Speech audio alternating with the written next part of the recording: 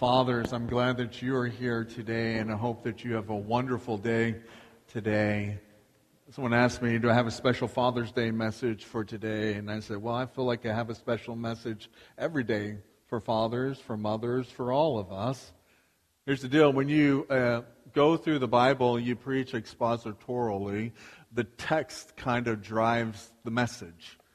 I've kind of grown tired and weary of the approach of elevating mothers on Mother's Day and praising them, only to slam fathers on Father's Day and be so critical of them. I just don't think that's the best way of doing things.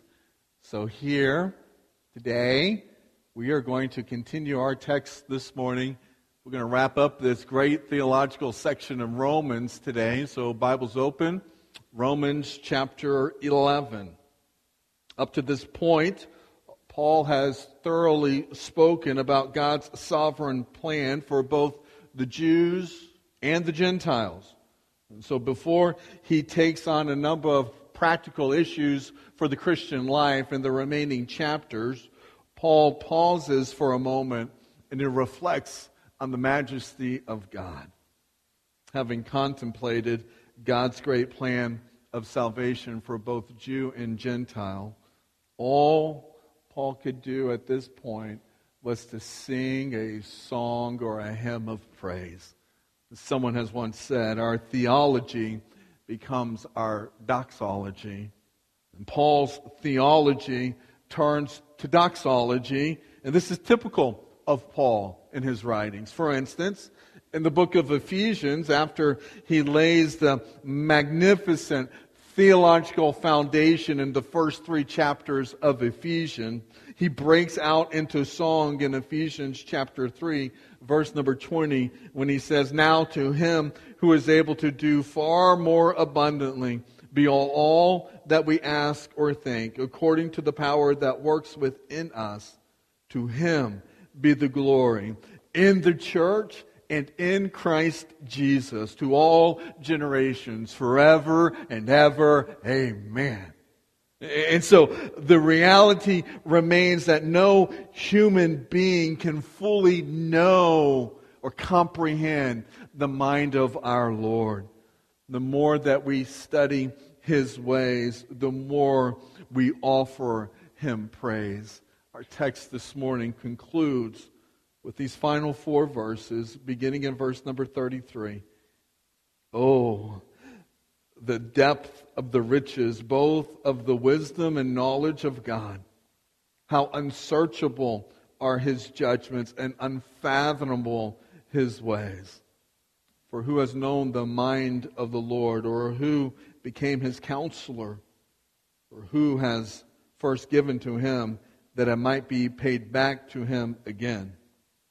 For from Him, and through Him, and to Him are all things. To Him be the glory forever. Amen. Paul is enthusiastic. Paul is in awe of the depth of the wisdom and the knowledge of God. The full wonder of God's omnipotence is way beyond human understanding. It staggers even the most mature Christian mind, including the mind of the Apostle Paul himself. God has a plan, a perfectly sovereign, a perfectly righteous, a perfectly just plan. A plan that is magnificent, marvelous, and unable to further explain the infinite and holy God to a finite and sinful man. Paul acknowledges that God's judgments are unsearchable and His ways are unfathomable. Scripture is God's divine revelation of both Himself and His will. God has graciously given us the Word of God, not to mock us, not to confuse us, but rather to educate and to lead us to Himself. So how comforting and encouraging it is to know that His Word contains all that is necessary. According to 2 Timothy chapter 3, verses 16 and 17, His Word contains all that is necessary for teaching, for reproof, for correction, for training in righteousness, in order for us to be adequate and equipped for every good work. Our gracious God has given unto us all that we need to know Him, to trust Him, to believe in Him, and to serve Him. But no matter how diligent we are in studying His Word, we too must confess, like David did in Psalm 139, verse number 6, where he declares, "Such knowledge is too wonderful for me. It is too high. I cannot attain it." As Paul, in his praise, ascends in this doxology, Paul presents three rhetorical questions. Each of these questions serve to exalt God. The answer to these questions should be obvious and should be clear. The first two questions are quoted from Isaiah. They come from Isaiah chapter 40. The first two questions are, for who has known the mind of the Lord?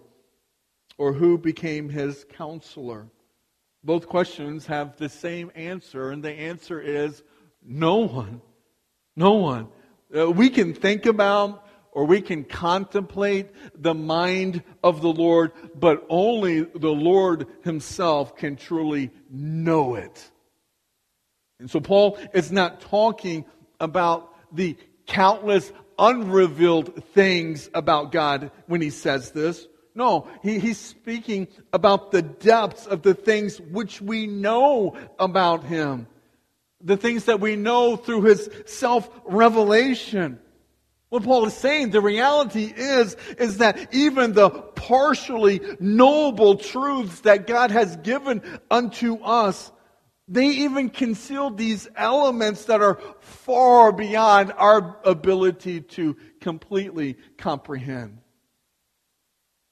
Paul is pointing out that God alone knows the plan. God alone, in His unsearchable wisdom, He alone is the one that designed this plan. No human being was, no human being is, no human being will ever be involved in giving God advice or suggestions. He need not our input on the matter. He's got it all figured out. So Paul's third question, this third question comes from the book of Job, Job chapter 41, verse number 11. Paul, quoting from Job here, says, or who has first given to him that it might be paid back to him again? In other words, because no one was before God, nobody existed before God. So since nobody is before God, no one can give to God which has not first been received from God. And so the answer to the question, again, obviously, is no one. No one. Who has given to him that it might be paid back to him again? No one is the answer. Which is to say that God is sovereignly self-sufficient in and through all things. I mean, God owes nothing to the Jews. God owes nothing to the Gentiles. God owes absolutely nothing to anyone.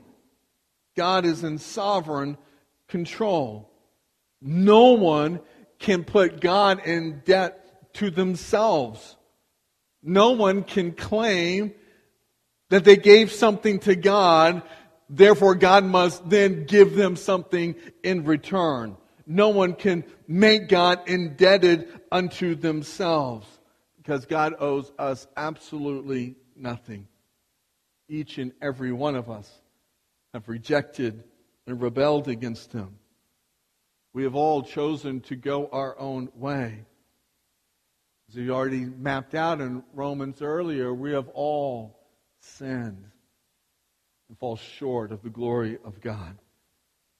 So we do not deserve, nor can we earn the favor of God. No, if we are to receive the favor of God, then we are to receive it only because He has chosen to freely give it to us. The implication of these series of questions is that no one can fully understand the mind of the Lord. No one has been, is, or will be His advisor. And God owes absolutely nothing to any of us. God alone possesses absolute power and absolute wisdom. And in conclusion to this reality, Paul stands in awe and he rejoices that. Look at verse number 36. For from Him and through Him and to Him are all things. To Him be the glory forever. Amen. He starts with from Him. From God are all things. God created everything out of nothing. Ex nihilo.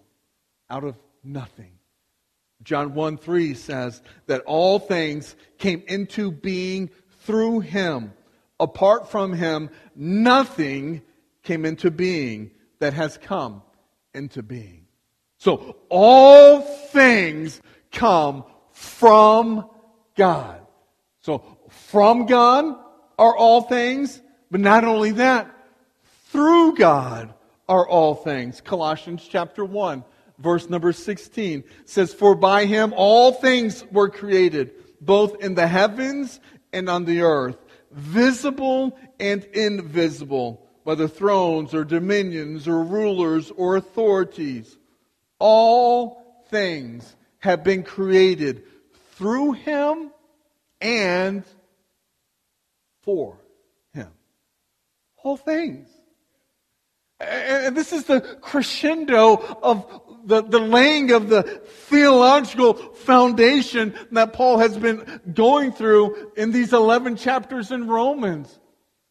Paul has some practical things that he's anxious to tell the church, but before he can get to the practical aspects, he's laying the groundwork for that theological foundation so that once we understand the foundation on which we are, then we can rightly apply that in how we live our lives. And he's got so much to still unpack. Like, we're just getting started in all of this. We're now coming to a conclusion of chapter 11, but we still have 5 more chapters to go. And 5 more chapters to go are going to tell us how we're to be living our lives, especially when we profess to believe in Him. Our lives should look radically different than the rest of the world. The problem that exists today is that the professing believer looks too much like the world in which we live in rather than the world in which we belong to, and that's heaven. We're to look like citizens of heaven rather than citizens of this world. And so that's what Paul wants to get to, and that's what I've been wanting to get to for 2 years now. But I knew 2 years ago I wanted to jump right into Romans chapter 12, but I was like, it's not fair. We're going to miss the foundation if we don't do the work to get us there. So we're really close to getting to where I wanted to be a few years ago. That's exciting to me. I can't wait. It's been a wonderful journey. And here's where I kind of was struggling with last week, because this final conclusion, this song of praise that Paul has just wraps it all up, and then he lays down the framework on, okay, now that you understand who you are, what God's plan is, this is how you're supposed to live. Right? So then last week I found myself, well, do I go ahead and just knock out verses 33 through 36 and go a little bit long? Or do I just wait and go a little bit short on this week? Obviously, I chose to wait, which is good news for you today because we are almost done. It's my Father's Day treat to dads. Amen. From Him are all things. Through Him are all things. And furthermore, from Him, through Him, and to Him are all things. Everything in the work of creation is to Him. All things exist for God. All things exist for His goodness and for His glory. Simply put, all things were created by Him. All things created exist through Him, and all things exist for Him. When I read this, I can't help but think about Revelation chapter 4 at this point. In Revelation chapter 4, it goes like this in verse number 10. It says, like, with the 24 elders who will fall down before Him who sits on the throne and will worship Him who lives forever and ever and will cast their crowns before their throne. Then we too will join those 24 elders in verse number 11. We will say, "Worthy are you, our Lord and our God, to receive glory and honor and power. For you created all things, and because of your will, they exist and were created." Glory. Hallelujah. What a great praise. And so what more can we say other than what Paul has said? To Him be the glory forever. Amen. The simple doxology draws a line between the theological foundation and the 5 final chapters that relate to Christian duty or how we're to live our lives. And so when we pick up in chapter 12, may you know that it took us 45 or 46 messages just to get to this point. Lord only knows how many messages it'll take to get us through the end. But may we know that God loves us and He desires that we submit and surrender our lives unto Him. And when we submit and surrender our lives unto Him, we're supposed to look and live differently than the world in which we dwell. For His honor, for His glory, and for His praise. The reality is, it is time to make our behavior match our belief. So may the Lord guide us, correct us, and encourage us with His Word. And how will you know that you truly believe in the Son of God? I think evidence of knowing is when you do with your hands and your feet, your mouth, when your actions, your words, and your deeds begin to match your profession, then I believe that helps to give us confidence in knowing that we truly believe. We are to look different than the world that we live in. We are to act different. We are to love differently. We are to sacrificially serve one another. We are to put a high value on proclaiming the Word of God. We are to work tirelessly in getting the gospel out there. We are to be engaging in any opportunity that we possibly can to tell other people about God and about His Son, about the hope of heaven that's found in submitting and surrendering our lives unto the Savior. The reason why God doesn't just zap us and take us to heaven and immediately when we submit and surrender our lives unto Him is because there's still work to be done in and through our lives. God has beautifully designed it so that we get to be partakers in sharing the gospel, and that we get to be the messengers of the good news so that other people can hear that good news and submit and surrender their lives to the Savior in the same manner that we have. And so we have a world, we have a community, we have neighborhoods right here that are in desperate need of hearing and responding to the gospel. And those that belong to Him, we have a part to play. We have roles and we have responsibilities. We're going to see in chapter 12 that we're a team. We're organized in such a way that each and every one of its members has an important function to be carried out. And it's only when the entire body is working together that we'll have greater effectiveness. But if some of our members aren't engaging, aren't serving, aren't doing, then not only are you hurting yourself, you're weakening the effectiveness of this church. And no amens to that one. We don't like to talk like that. The chain is as strong as its weakest link. You understand that? Each and every child of God has been gifted by the Holy Spirit with a way to be able to serve Him. And if you're not serving Him, it's having an adverse effect upon you, your walk with God, because you're living in disobedience. And it's limiting the effectiveness of the church. That should weigh heavy on us. That we should all desire to be doing our part for the glory of God. We'll go through this journey together.